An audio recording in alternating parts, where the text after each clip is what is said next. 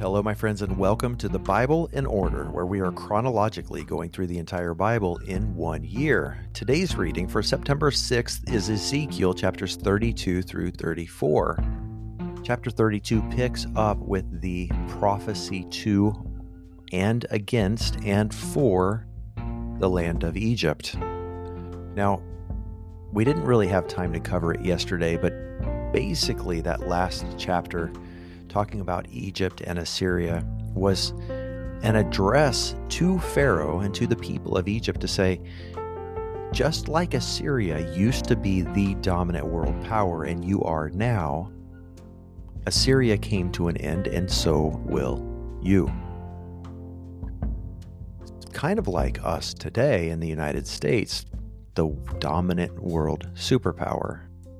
People used to joke about the superpower. I remember radio personalities saying, we are the superpower. God can remove that at any point, and I believe He is. I think that we're seeing it today. The United States is not the dominant place that it used to be, and it's not going to be until we humble ourselves and submit ourselves to the kingdom of heaven and follow God's rules. It's true for all people, especially for those people who are called by His name, who claim His name.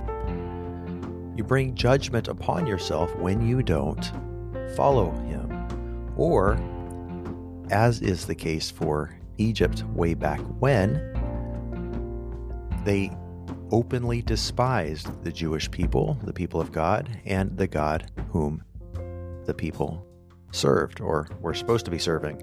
In chapter 32, in the second verse, lament for Pharaoh, king of Egypt, and say to him, you compare yourself to a lion of the nations. Picture the Sphinx, the man's head on a lion's body. God is saying, you think of yourself so highly, but in actuality, you're like a sea monster, and you're going to be dealt with. And that's what chapter 32 is really about. In chapter 33, we see this transition that we mentioned yesterday and how Ezekiel is addressed as God's watchman, or the watchman appointed by God over the people of Israel. What is a watchman to do? Somebody who stands on the tower, who looks out into the distance when he sees the enemy coming. He alerts, he sends an alarm, he wakes up the men of the city. The watchman's job is not to go out and fight the battle for the people, it's to warn the people. And God commissions Ezekiel once again and says, you are the watchman. You will do what I tell you. You will say what I tell you. They will be saved. If they don't listen to you, they will not be saved. But Ezekiel pays special attention. If you don't tell them what I tell you, then you also will suffer their fate. If you don't tell them, and they continue in their sin, they'll still be punished, but you also will bear their guilt. In verse 18, it says, when a righteous person turns from his righteousness and commits injustice, he will die for it. In other words, you can obey the law your entire life, and after 80 years of living righteously, if you decide to harm somebody, steal from somebody, kill someone, you'll pay for it. When you get arrested and you go to court for rape or for murder, it would be wrong if the judge let you off because you had never done it before. You harmed somebody. There needs to be restitution. Verse 19, but if a wicked person turns from his wickedness and does what is just and right, he will live because of it. You can be guilty. You can do wrong things. And when you repent, you will be forgiven. The important thing is that we repent. And just because we lived a somewhat righteous life in the past, we're not as bad as that person over there, doesn't mean we get to do whatever we want. We need to make a righteous judgment.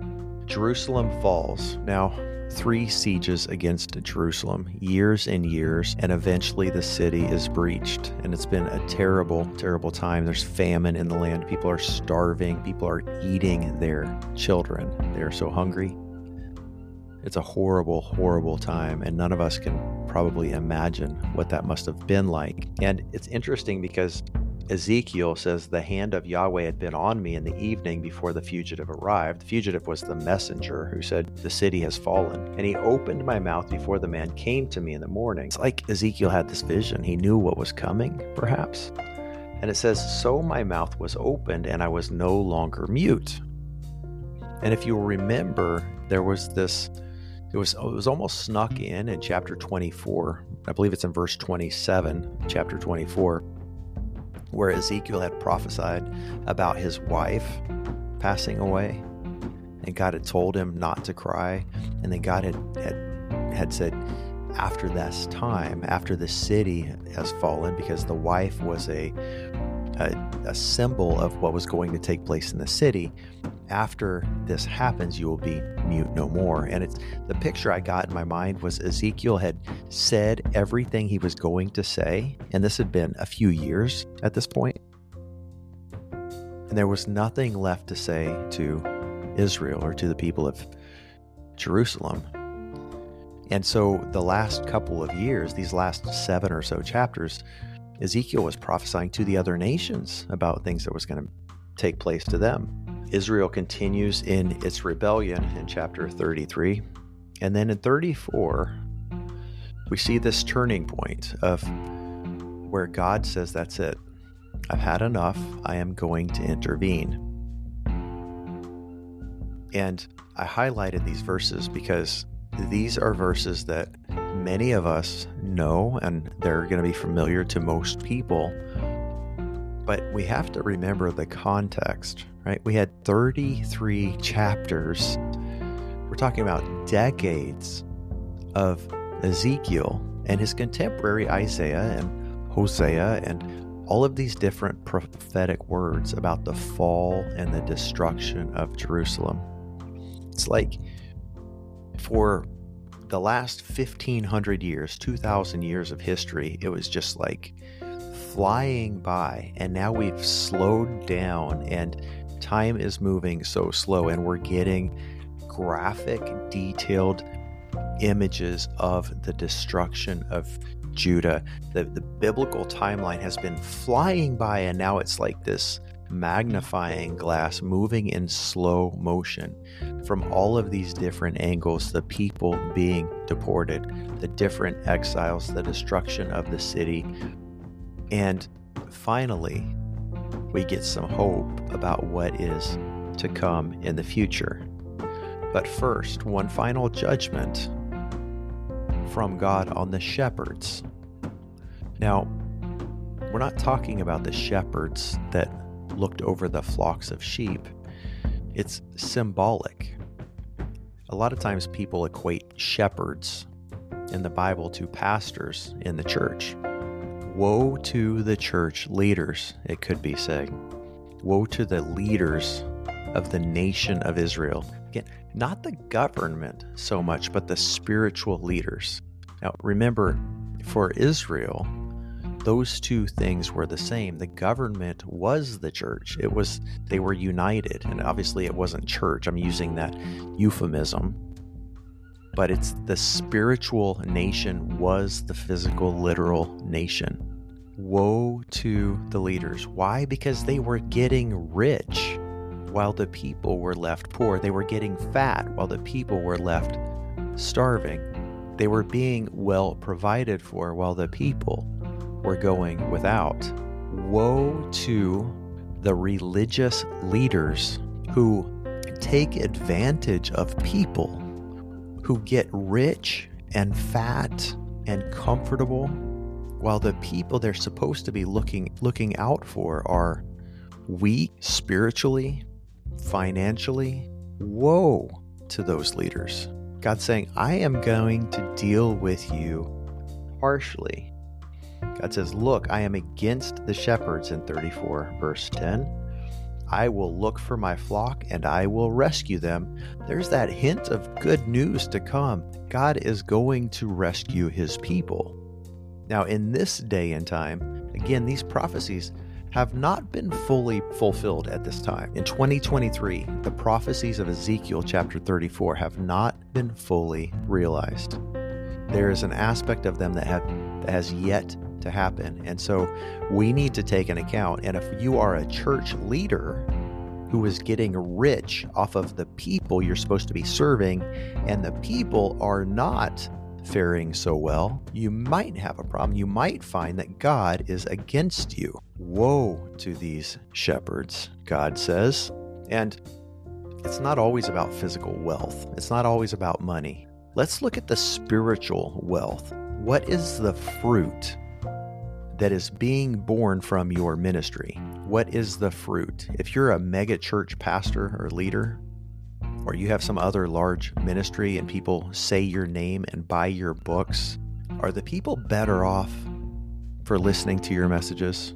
Are the people better off for reading your books, for going to your services, for donating to your 501c3? Are they better off? My friends, I'm not talking about making people feel better. I'm talking about, are they better off? Are they made more holy? Are they growing in their faith? Because if they're not, you might need to check the types of messages that you're putting out. Might need to make sure that you're not one of those people tickling others' ears. Because God says, I will look for my flock and I will rescue them. I will bring them out from the people, gather them from the countries, and bring them to their own soil. I will shepherd them on the mountains of Israel.